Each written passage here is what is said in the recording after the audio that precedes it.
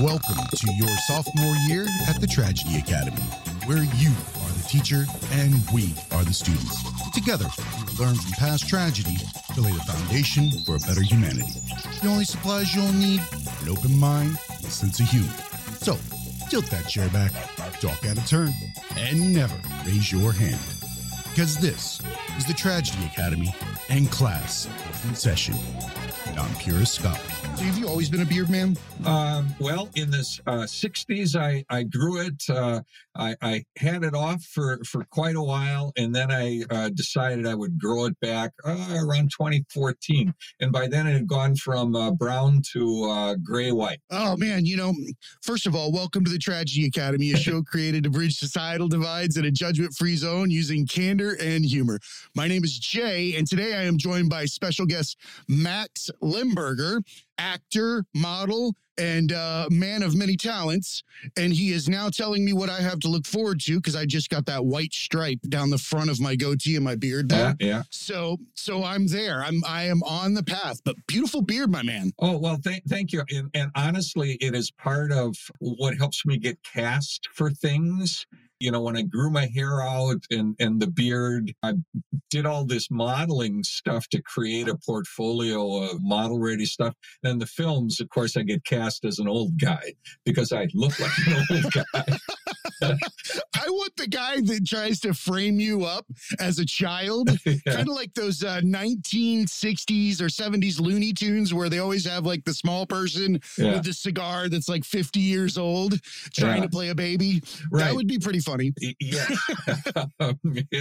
it's true, but this is genetic. I got a lot of hair at my age. I'm 71. By that age, a lot of guys don't have any anymore.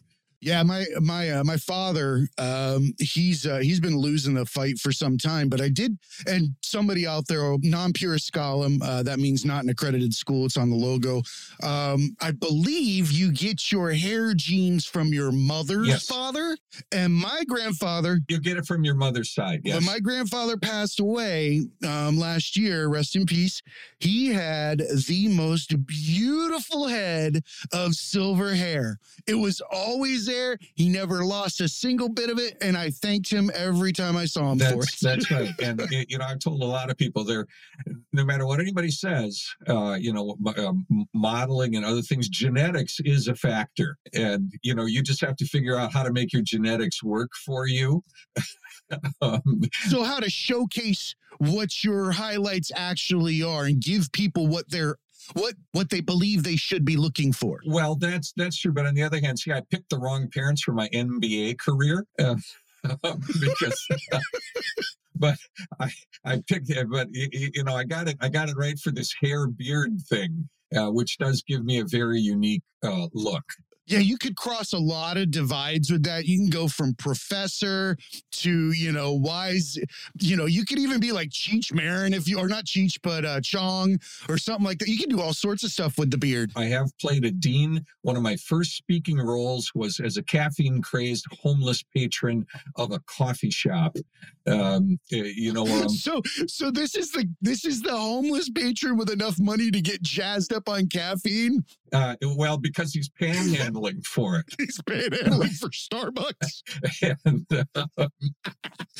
I like this role. It's fun to do really goofy people, and this guy was plenty goofy, and he had some issues.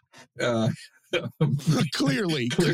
So I want to catch everybody up here for a second. So Max came on for what I thought was such a cool and unique background, and that is that you started acting at the age of, 69? Yeah, 68. 68. I started the journey 69. Yeah, 69. Right. What was your career before this? How far do you want me to go back? Well, you're probably a man of many different career paths, which makes complete and total sense to, for where you are now. But what crosswords were you at when you decided to model and act? Well, first of all, my journey starts in 1959. I went to see Steve Reeves in Hercules, and I said, that's what I want to do. I want to do that. Now, in 1959, for a Catholic boy, that is is a non-starter. That's not going anywhere. Um, So nobody wants the child in a Catholic family to go off to be Mr. Reeves there, because the cover of that it was like Unchained, and the guy looked super cool. right? Yeah, And he had a beard. yeah, he did, and he could do big things. And so, sword and sandal movies have always been, one of my favorite genres. But that was a terrible idea. So, I went on with life, took all that, had an athletic career and everything. And then suddenly, you're in your late 60s, and I had undergone sort of a body transformation, having gained a bunch of weight, being sick, and then I got rid of it. So I started looking good again. And I'm 68 years old. The 50th high school reunion is looming out there. And I'm thinking, I just always wanted to do this thing. And everybody who said that's a bad idea, they're gone. There's no They're one. not in your life anymore, are they? Yeah, they're taking a dirt How nap. relieving is that, by the way? I told a lot of people who are afraid of getting older, when you get into your 60s, all of a sudden, all sorts of life taboos just start to fall off like dead scales. Amazing how that works out, right? It is, because, that certainly happened to me. And so I said to myself, well, what started my journey was I just wanted to be an extra in a film where I get to wear armor. That's pretty cool. Now, I love at 68, 69, you want to wear a sword, sandals, and armor. Right. Yeah. And so I did some research on it, and they said, well, you got to go get some pictures taken so that a casting director could see how you look. And I went and did that. And the woman who did my portfolio for me, she said, you've got a pretty unique look for a man your age. You ought to think about doing some modeling. And she said, I'm starting an agency, and would you like to be a model in my agency? And I said, well, why not? And then from there, she encouraged me to go to apply to a couple of other commercial agencies around.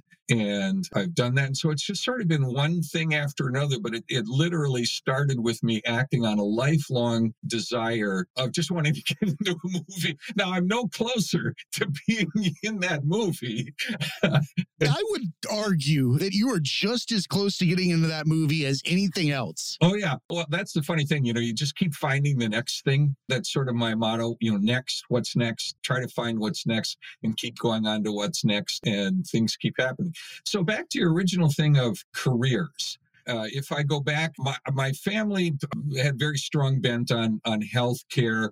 So I originally started out in pre-med and completely bombed out in that. Did work in a hospital for a while. I got an MBA because I thought it would open some doors for me career-wise. And I was in the insurance industry in a bunch of different capacities for a number of years, and that didn't work out so well. As a matter of fact, I was recently approached by my MBA alma mater, and they have offered to refund all of my tuition if I will disavow any affiliation with the university, because I'm so far behind on career earnings and titles that I'm wrecking their brand.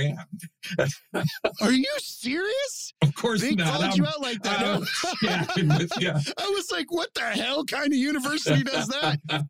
That's wow. I was like, that's why I had that look on my face. I was like, is this even a possibility? I was like, because my university probably clipped mine a long time ago. Oh yeah. So yeah, I am an embarrassment to the MBA community of now along the way, I bombed out of that business. I was very smart. I married a smart woman with a really great career. She's an administrative law judge working for the state, regular hours, all of that. We had a couple of kids, and when I lost my job and essentially went through kind of a career collapse, nobody really wanted what I had to offer anymore. I bet now you know why they didn't want what you had to offer. Yes, they were right. Exactly. I try to explain that to people. That if you don't want yourself at that moment in time, or what you're selling, if it isn't authentic to you, it is not authentic to who you're trying to sell it to either. Exactly. So, we had a couple of kids, and her intention was always to be the at-home mom, and I would be the, very successful. all that stuff. And that wasn't working. So I said, why don't I stay home? How hard could that be? So I became an at-home parent. And about 6 weeks into that, I was down at the Women's Center trying to surrender. you know, Can you take these? Can you take these? Can you take me? I'm sorry, Mom. Yeah. Now, along the way, I did acquire some handyman skills. I didn't come from a handy family, but I discovered at 41 that I should have been an electrician or a blue collar person. I just had a natural affinity for that stuff, and ended up, as my kids got older, I started doing handyman work for hire. That was where I really belonged, but I never got exposed to it, so you couldn't know. And I, really had a pretty long career. I still work. I work for a property management company, but now I'm a knowledge worker for them. I go around and inspect their properties and tell them what needs to be done to get things up to rental standard. So it's a great gig for an old guy because I get paid pretty well because I know a lot of stuff. Put your knowledge to use. Use it for what Yes. it is. Put it into the machine, get a check for it, and then pursue what you really love. Right. Yeah. And so the day job as well has to have supports this madness of modeling and acting and everything else. And it's working, very well as far as I'm concerned. That's amazing to hear. And these are not your normal career paths. These are the ones that expose you to society at its rawest for judgment. And like you had said earlier, the older you get, the more you shed taboos. And I think you shed the societal ideals of what you're supposed to be, in everybody else's eyes. I hear that when you discuss, the different careers that you had gone throughout your life. I did, similar things from military to insurance to global consulting to all sorts of things like that. And I think what it comes down to is we start out our lives with the original authenticity and intent to become what is natural to us. And then we take on these layers of experience, judgments, and, societal things that basically prevent us from being who we were originally intended to be. But I think it's also what the midlife crisis was born of. Yes, very well stated. So put philosopher on your or life. life. I am a cartoon philosopher. That's what I've cartoon philosopher. Although I tell you, that's exactly it, and that really helped me with my parenting. Because my number one child had some learning issues that we just never really got addressed. But we are in a school district that had shop. I got him into shop classes that he took to like crazy. He's a millennial. He's a union welder now. And so what I say is he's the only millennial who gets paid a living wage, has health insurance, a pension program, and no college debt. Yeah, here's the thing. Who said that we had to be a certain type of person in order to be successful, happy, or any of those things? I don't know. That's the Greek chorus of our lives. Define the Greek chorus. I like this term. Well, in Greek plays, in lieu of a narrator, you would have a group of people who would say things that provided the emotional and intellectual backdrop for things that happen. So that chorus that's going on in your head that says you should do this, you should do that consists of everybody who's all around you, kind of is a chorus. It's like a game of chicken inside the mind versus the opposite side. And you're right, there is a chorus out there, and it defines us from the moment that we're born. It gives us not only our, five senses, and how we move through society, but it also denies us all of the other potentials that we think we don't have based on other people's failures to create or something along that lines. It's simply because they weren't pursuing what they were supposed to begin with. Right. So for our number two son, he's a musician, and school wasn't very interesting to him. The one passion that he had was playing guitar. And he went to college and bombed out, which didn't surprise us. And, he said, I really want to do this musical thing. And we said, go for it. Just absolutely go for it. That in your 20s, just go for it as hard as you can. And if this fails, you won't have the thing of being 50 and say, oh, I should have done this. You're setting an example for a lot of people here.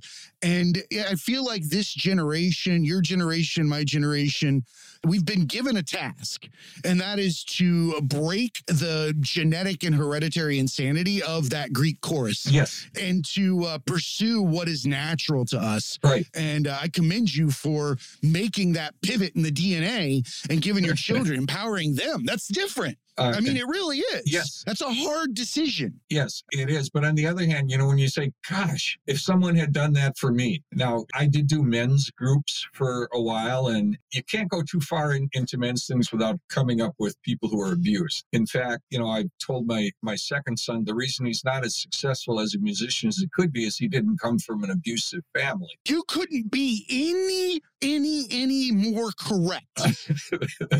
Struggle creates art. Yes, it does. It is expressed in art. But somewhere along the line, I realized that you can make choices. You can choose to be different from you. You don't have to be a slave to your background. That you can choose to be different. I like that, choosing to be different. That you have to choose. So when you say, oh, I'm an abuser because I came from an abusive family and my dad was abusive and that's why I'm abusive. It's like, no, there's this certain point where you can choose a different path, or you have to choose a different path to break that. I would say that comes once every couple of generations. Yeah, that's true. It's a hard cycle to break for the simple fact that it's layers of experiences over time that create the person that's standing there. And if you don't have that foundational knowledge of what it's like to live without that upbringing, then you're going to repeat the cycle for some time. So, you have to stick, the proverbial stick into the spoke of the tire in order to break that cycle. Yes, I agree. So, yeah, at a certain point, your greatest pride comes from your children succeeding on their own terms or succeeding at their life. And that's a great source of my pride. Meanwhile, I'm doing this thing that, you get stuck doing, going, hey, look at me. Yeah, it is odd to live your life not trying to expose yourself, because that's what we do. Unless we're one of the peacocks of society, because, those are the ones that we admire. The rest of us are just trying to fly under the radar. And once you have to come out there and Superman reveal your chest and start thumping on it in front of everybody and saying, look at me, that's an uncomfortable situation too, because you've got to love me in order to take all those eyes. That's true. Although my superpower is invisibility.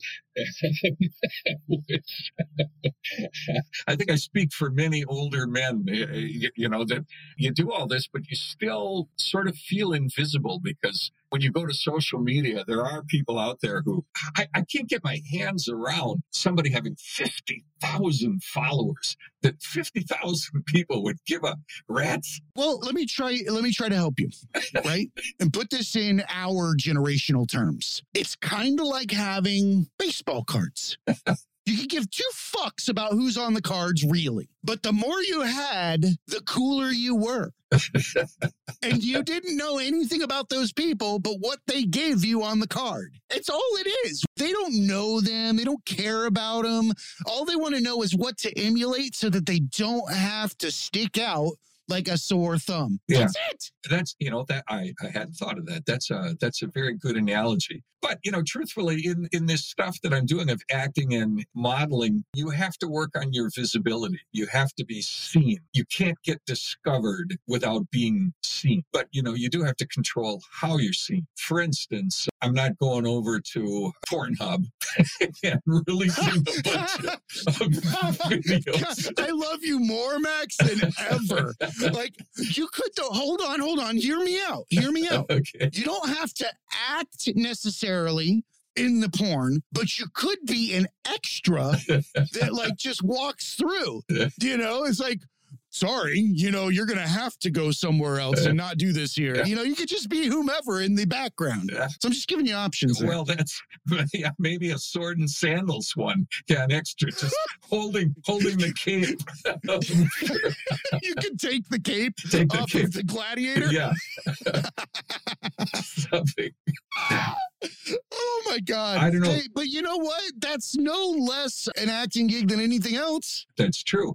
Speaking of being seen, lately I have become a regular on, we have a local shopping network here that reaches 70 million people. It's now that channel doesn't necessarily get 70 million people tuning in, but it's on cable systems that go to 70 million households. That's amazing. Which, by the way, online shopping, man, there is an art to seduction of the mind in there that you will sit for an hour and want to buy the most nonsensical item that you have no need for. No need except for the one time in 4 years that it's good for. But you will focus. So that, I would argue, those 70 million people, whenever they're on, they'd be triple focused on you. Well, and I demonstrate exercise equipment for this thing. And it just amazes me that, yeah, they literally sell thousands of these things that we're demonstrating. You know, you're there in a studio with just some other people. And the idea that millions of people might, be seeing you. Yeah, it's an odd thought. But on a more practical sense, I have, in the short time I've been doing this, gotten some good advertising jobs, some good things. A bunch of things have happened to me, and very little of it has come from the traditional way. So if you're going to do a commercial for, I don't care who it is, Menards, anybody else, you go and you do an audition, and they audition hundreds of people and they pick you. And I have not gotten work that way. All of the work that I have had has been direct placement because somebody saw me somewhere else and they said, that's the guy. That's the guy we want. Funny how that works. Before, you said you were peddling yourself to all these companies when you had no faith in what you were actually selling because it was not authentic to who you are. But then all of a sudden, when Max is being Max, 2.0, or I would argue actually 1.0, Yes. You were 2.0, 3.0, all those things, and you went back to 1.0. It didn't matter how you were presenting yourself through the normal societal means of social media and things like that. You were having everything knock on your doorstep. And that's because, I would argue, you were being you. Yeah, that is very true. Although you have to be you with an idea of where you're going. There is no direct path from here to there, but you have to keep moving somewhere. So it's, what do I need next? What would work next? Wave your arms around and maybe they'll put you on the Tragedy Academy. I mean, isn't that how I got here? You sent out a thing looking for people, and I said, "Oh, I think I'd make a great guest." Yep, you did, and what was so unique about it is you did make these changes and start that pendulum swinging the other direction. It's something that stands out amongst your peers. And that's not, to say that it's simply because of your age or the time frame or things like that. It's the mental changes that you go through when you take these types of steps. Hey, academics. Have you endured life's tragedies, trials, and tribulations? Did you adapt and overcome? Do you have advice for others to pay forward and want to be a guest? Then email us a brief 2 to 3 minute video to show@thetragedyacademy.com and tell us how our academics can learn and grow from these experiences. Thanks again for your support. And now, back to class. You had said before that you were an athlete. What type of athlete were you? Well, I was a multi-sport athlete as a kid. Basketball was my main thing. When I was 18 years old, I had a 36-inch vertical. I could almost dunk a basketball, but I'm only 5'9". So nice. So colleges didn't come looking for 5'9" guys. No. Not unless you were really, really something.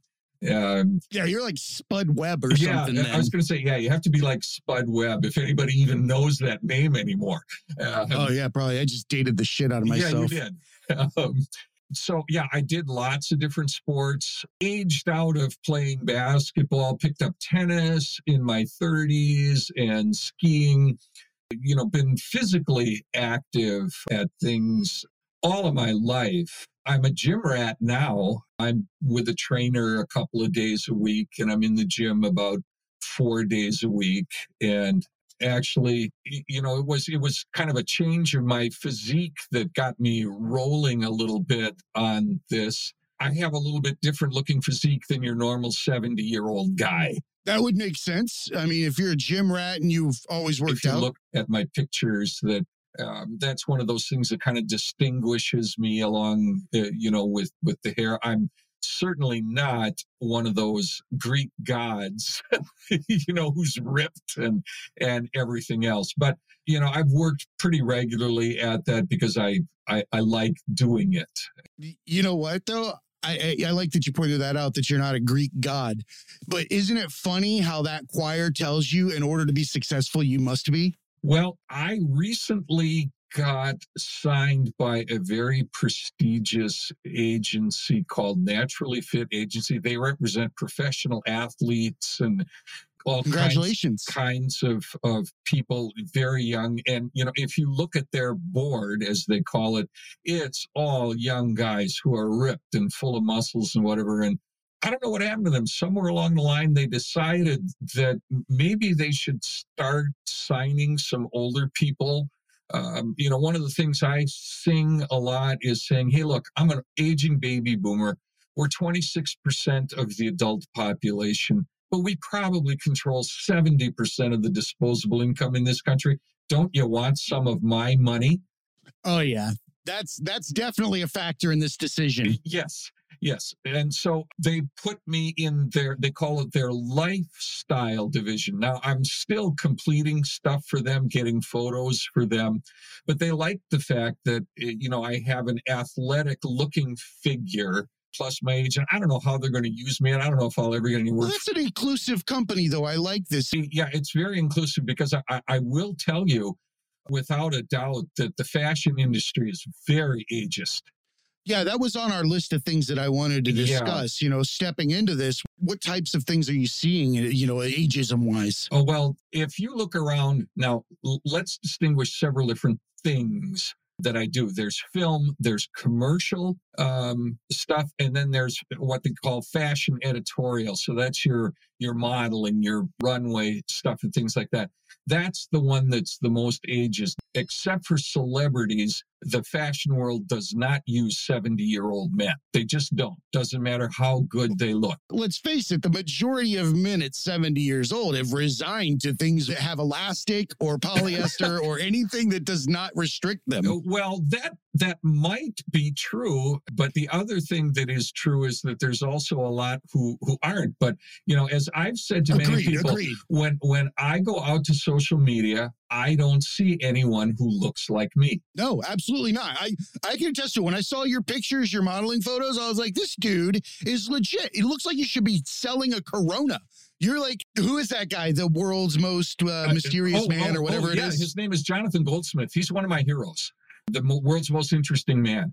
That's what it is. Interesting man. I've even done a pose very similar to the one that he had published. And he's in his 80s, and he still does promotion work for a liquor company. I believe it. He's in his 80s? Yeah. And the age thing, think about it. The guy who's going to buy a luxury suit, a guy who's going to buy a luxury car, those luxury things. They put a 25-year-old guy in a skinny suit. What is that? That ain't happening because he doesn't have the money to fill the suit most of the time. Maybe a day trader and somebody who's made a fortune and takes this fashion wear from Mark Zuckerberg. Are the only people who are wealthy enough to buy that stuff. And so, in that business, they don't use anything. Now, I do have the distinction of, according to anybody who knows anything, of being the oldest man to ever walk in a runway event in the Minnesota Fashion Week thing. And I kind of wheedled my way into that. So you wheedled in. So is this like you just jumped on the runway mid-walk and just started strutting? Or Well, the way that happened is the guy who was the promoter of it, who's a big actor in the area, when it came time to creating these things, he said, I want to do just for men, he wanted this, and he wanted it to be really inclusive. And so I said, you got an old guy, an old white guy? You can't claim that you're being inclusive if you don't have an old white guy. And he put according me to in. the world, we are the most abundant out there. Yes, I know. But if you look at any fashion in run, you don't see, that's another place on the runway. You don't see men past age 50.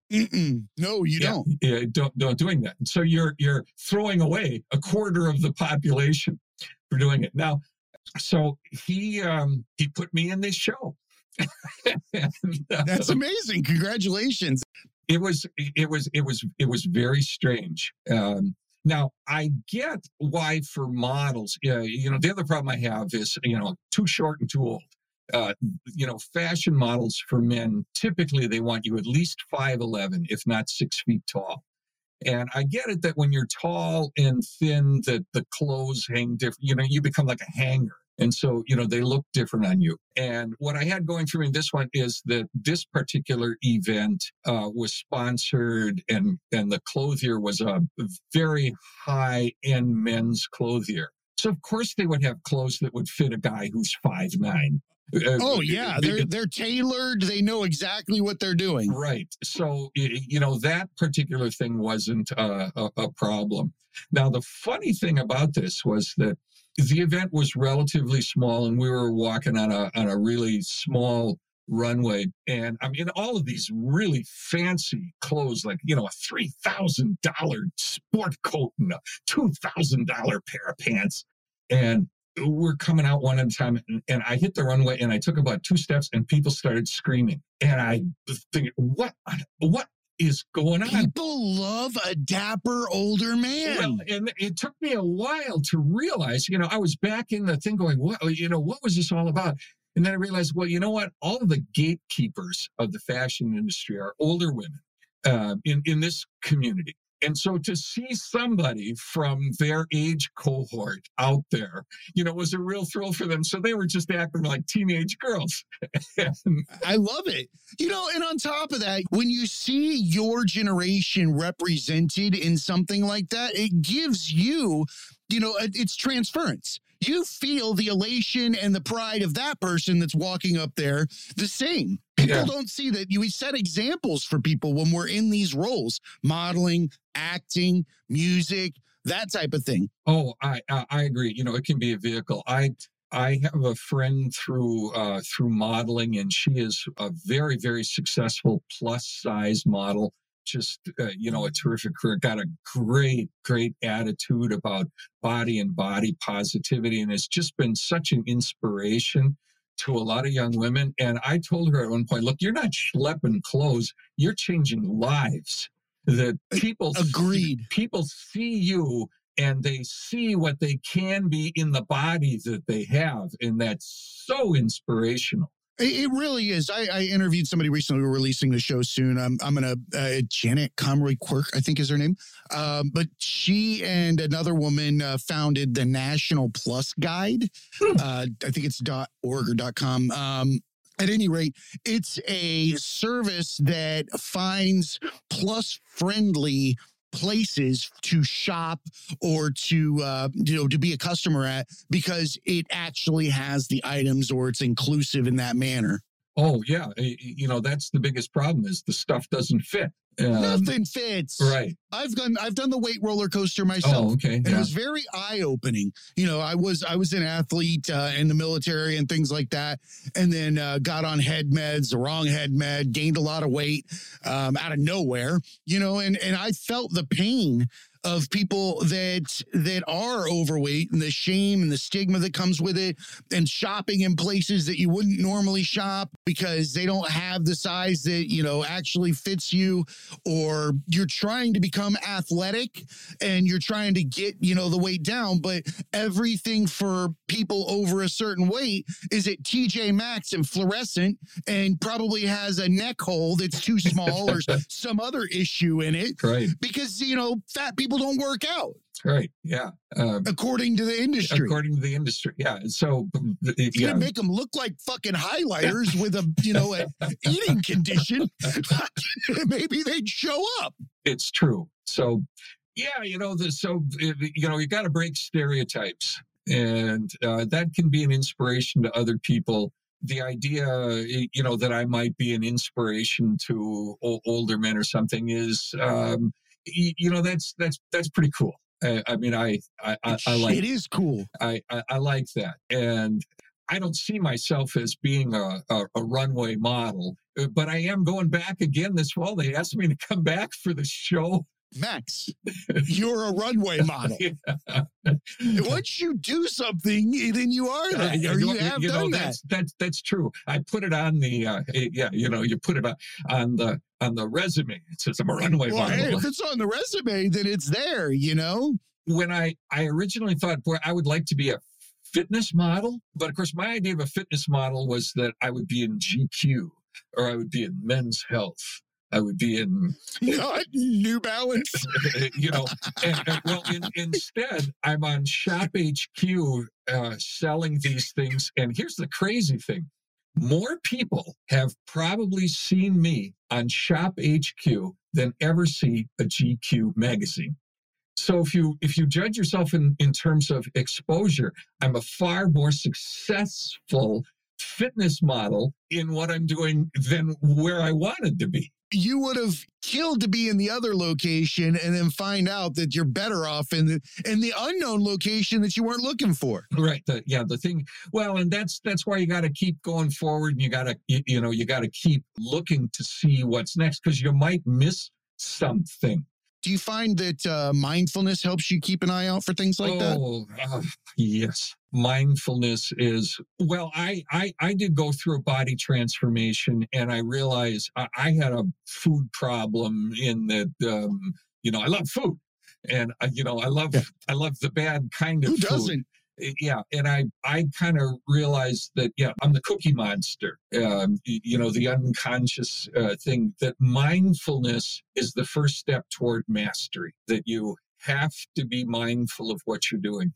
And so I've worked a lot. And again, back to the chorus things, you're so tuned into those other voices that you can't be mindful. And I would say I have worked on that a lot, of just trying to be mindful, of get into the present moment. The two bad places to, the two places that really are soul killers are living in the regret, which is, in the past, and then worry, which is the future. Neither one of those you can do anything about. And if you can just stay in the present moment, that's where you want to be. Very wise words. Very wise words. It's I always say tomorrow and yesterday are actually a figment of our imagination, because we've never been to either one.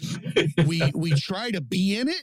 We try to exist in it. We try to manipulate now so much that we will be prepared for something that still doesn't exist. Or regret. That's a fucking fun one. Yeah. It's just sitting there like a sack of shit over your shoulder, and you're just walking around with it. When it never will exist again in its same construct. Right. It's not there anymore. Right. The one thing the choir keeps telling us is that we have to live in the refrain, and that's bullshit. Yeah. That's bullshit. We're allowed to move on and write, new tracks and new things and not live in those. I feel like our existence is always tied to the fact that we're not looking at now. And that's part of that Greek choir is holding, not just talking to us, they're also holding shiny objects in front of us to keep us looking back and forth, all the while missing the fact that we're probably standing in heaven already. That's very true. And I think that, when you do that, or one of the things that makes it hard is you have to realize that if you want to make a major change in your life, you're probably going to jettison all the people that you know, because they're not going to be able to deal with you. Nope, because you're actually you now. Yes. It is a bit of deceit in life. When we have to remember that when we do hit that juncture and we do become authentic, that you're correct. You are going to shed relationships. And the key is not to mourn them. Just right. Like that shame and those other things, you got to basically put those marks on the wall. This is number 4, strike through number 5. That's an experience. I remember number 5. It's on the wall. But I'm not repeating number 5. Right. Yeah, and it's unfortunate. I don't need it anymore. Yeah, please don't make me go back. Well, if you think about addictions, That's what makes, say, alcoholism so bad, is all your friends are also drinkers. And so, if you want to create a new path, you're going to get rid of your social network, in essence. It's a construct to defend the weaknesses within our own mind. And we grab all these different sets of people to plug all those unworthy holes that we have. And what we don't realize is that they're never going to fill those holes. They're simply masking tape over them. And once you go ahead and look at what actually created the hole, then you don't have to worry about it, because the right people are going to come to you. That's very true. How come you're not like Joe Rogan? All this wisdom that keeps flowing through this microphone. Thank you. By the way, I'll never be Joe Rogan. Well, you're not. He's amazing. You're not Joe Rogan. Well, this is true. That said, it's honestly, to give you an idea, I don't really talk about this that much on the show, but I think it's probably this is a good point to discuss. Over the last couple of years, it's been a change in my life as well. That's where the Tragedy Academy came from. I worked with my partner Eric for a while on it, and now he's a writer. But essentially, this was the culmination of a lot of years of wearing different masks. You see masks on the logo; they do represent something, and they represent the different forms that we take on throughout our lives to appease other people. But when in reality, like we're walking away, remembering the past, remembering the future, or thinking about the future, all that kind of thing, our masks have to maintain those scars, those wounds. And instead of maintaining one mask, with all of its glory, we actually carry around a sack of fucking masks. And we start putting them on each time. We have to remember which mask we left off at. It's 7-11, right? Yeah. Or wherever else in my career. I got my interview mask. I got my whatever mask. And I found that in reality, what had happened was I was going down all these paths because I did not know who I actually was. And I was trying to fulfill all these different roles. And each time I got to a different juncture, I would collapse again, unfulfilled. It was material items, hey, if you get an Audi or if you get this or that, then you've made it. At one point I had like a little fake $100,000 bill on my monitor at work, I don't even think they make those, but if they do, whatever. But I had it there. I was like, all right, if I get to 6 figures, that's what it'll be. And I tell my friends, because I grew up without money. I grew up poor as shit. And I try to explain to people that you will waste a shit ton of your time if you get out of there pursuing what you think is happiness, when all it is scotch tape and fucking popsicle sticks holding up every middle fucking class house in the goddamn world. They don't show you that. They don't show you that false societal, cage that you have to operate within. So for me, I just got to the point where I had not expressed what was naturally what I was designed to do. A couple of wrong turns in childhood where, hey, don't laugh so much. Hey, you're out of line. Hey, that's not the proper way to act, or bullies or things that, get into your way throughout your childhood. Or, when you're in the military, you have different junctures where you meet different people and they change your outlooks on different things and you grow. And then you come back out and you find that it's a different set of rules. You start working in corporate America. And then you find that, why can I do all these roles? Why am I able to do each one? And why are they not fulfilling, right? And I came to realize that I can do anything because anything's possible, but I can only be happy if I'm doing what's natural to me. And that's when I came to that realization that I feel like everybody else walks around listening to the Greek choir rather than listening to their own heart. Yeah, and that voice inside you is a very quiet little voice too. It's, and so it's hard to hear. It's repressed. It's told not to exist because when it's exposed, it gets hurt. And once it gets hurt, the mind throws up that bloody sword, sandals, shields, and all the other stuff. The mind puts that all around the heart, in different forms, and, dressing a certain way, turning a different angle in a camera because you feel ashamed of your right ear because somebody made fun of it. Or, it's such little shit that shows up later in life that never fucking existed to begin with. That's so true. So I guess we have to carry that message to the world. Now, on the other hand, all that mask wearing, you could become an actor. You're right. And I have actors on the show. And one of the things that I think is that method acting or acting in general actually gives someone the opportunity to live empathetically through someone else's eyes, because we expect people to empathize across America, across the globe, with people for experiences that they've never endured in their entire life. But you can rest assured the average person out there is not trying to be, to such a degree, someone else for a job. They're going to have that same understanding. I think actors do have an extra leg on understanding for the rest of the world, only because they've actually tried to understand. That's not all actors, because let's face it, they're not all doing a good job at it. But the ones that are, we remember. Why? Because they actually portray the role in a manner where you feel connected to them. Actors have a very good look on what society is.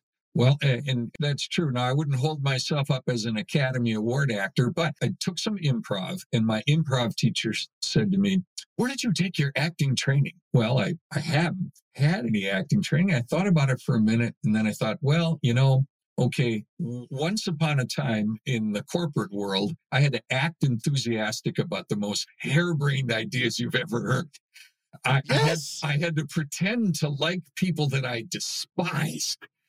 And I was good enough that I won the Keep Your Job contest, a few years. And what I've told people is that if you've been in the corporate world, you've done a lot of acting. You just didn't know you were acting, but you were acting. The majority of people are acting. Yeah, you can do the same thing. And I guess in the acting that I've done, that I say, that was really pretty good. You just find some part of that character that you can really identify with, and then you just become that guy. That's what you're supposed to do. Yeah. And, within limited things, you don't need a whole lot of schooling in order to do that. You just got to get out of your own way. You're 100% right. They're self-limiting beliefs, because those are the actual lyrics from the choir. Yes. They're telling you who you are. But remember this. And I preach this to everybody that have these creative outlets. And that is that people are not mindful today. They donate their mindful moments, and they donate their mindful moments to creators. So the onus is on us to create things that will impact those people in a positive way going forward, because we write the future. Every movie, every script, every book, every single bit of imagination we've accomplished. And what we haven't accomplished now, we will, because we can do anything. But if we're writing the wrong fucking script or singing the wrong song, that's the direction we're going to go. Amen. Pass a hat or something. Give this guy the collection. I love what I do, and I love when I see people like you grabbing life by the sack and just doing what you were intended to do to begin with. And I want to thank you for coming on here and giving your wisdom and using candor and humor at the same time, because that's what we subscribe to here. Why don't you tell me, is there any place that people can look for you or find you so they can see these great modeling pics? Oh, well, that would be my Instagram is a collection of my beautiful stuff. And what's your Instagram handle? At max.eric.lemberger. It'll also be in the show notes for everybody. Okay. We'll have that in there. Yeah, absolutely. Go there and help me achieve the status of somebody who has a couple of followers. I'm telling you, man, I get so many vibes of I see when Robin Williams played the professor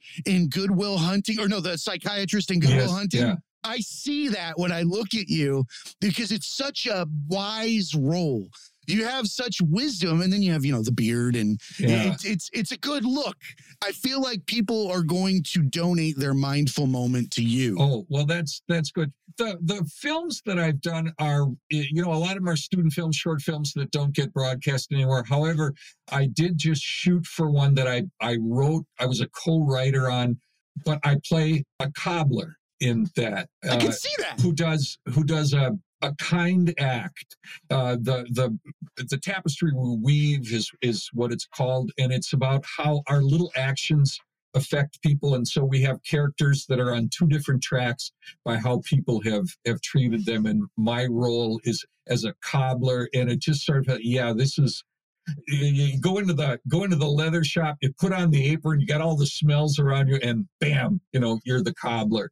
But what's under that is the fact that you're trying to bridge that divide. You're trying to show people that we're only the sum of our experiences over time, and that everything is a ripple effect. See, that's the way you use a mindful moment. You're describing the acting piece, but at the end of the day, you're giving people a roadmap on how things unfold, how to be better people. Yeah, that was the idea there. The other character of mine that I've done several times, I do for a woman who makes industrial training films. And I hardly ever get to see these. My God, those are the worst on the planet sometimes. Well, I mean, the thing about it is the guy that I play. The old ones were. The guy that I play in this is an older maintenance guy at this plant, and they're enacting new changes. Everybody respects him, but he's the guy that isn't going along. Oh, you were the guy that opposes change. It's hard for you. You don't like it. It's hard for me. And when she first pitched this character to me, the first time I did, she said, "Do you think you can do this guy?" And I said, "Oh my God, I worked with this guy in the factory 50 years ago. I know exactly who this guy is." This guy is everywhere. This guy is everywhere. And her thing, she's one of these corporate change people, and she does her things, through stuff of getting characters to help with it.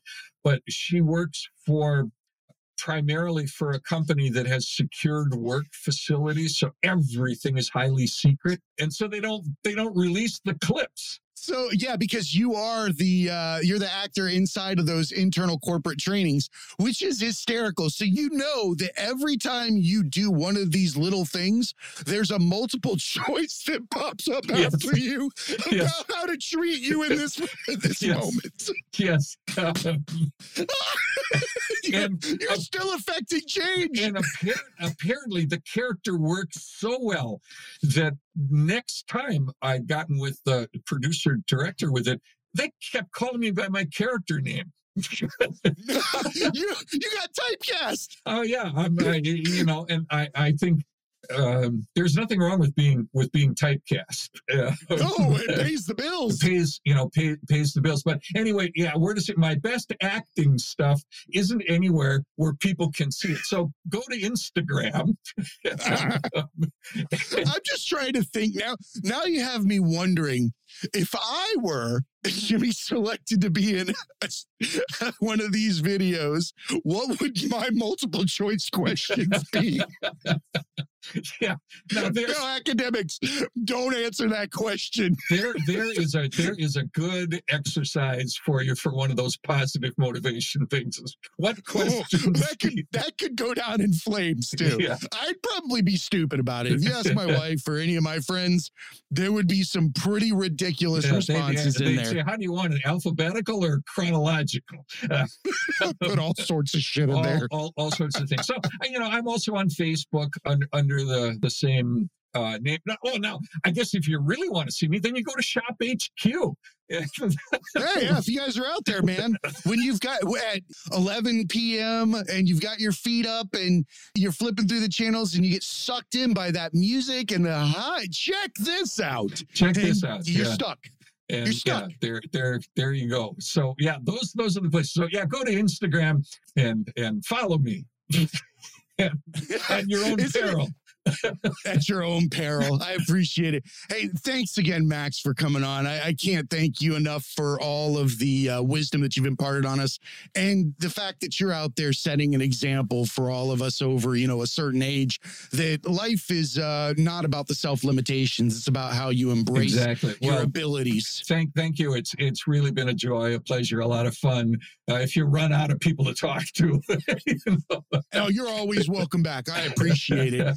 All right, academics, remember, be cool and keep learning. Hey, academics, thanks again for attending another class at the Tragedy Academy. You can show us some love by subscribing, downloading, and rating us 5 stars on Apple Podcasts, Spotify, and Stitcher. Or ask Amazon Alexa to play the Tragedy Academy podcast. You can find links to all major podcast platforms and past episodes at thetragedyacademy.com. You can find us on all the majors of social media, on Instagram at The Tragedy Academy 2019, on TikTok at The Tragedy Academy, and on Twitter at Tragedy_Academy, where we'll post our clips of upcoming shows, updated info, and thoughts. If you'd like to be a guest, send an email to show@thetragedyacademy.com. Keep an eye out on Instagram for Tragedy Academy giveaways. Thanks again for coming to class, and remember, be cool, keep learning.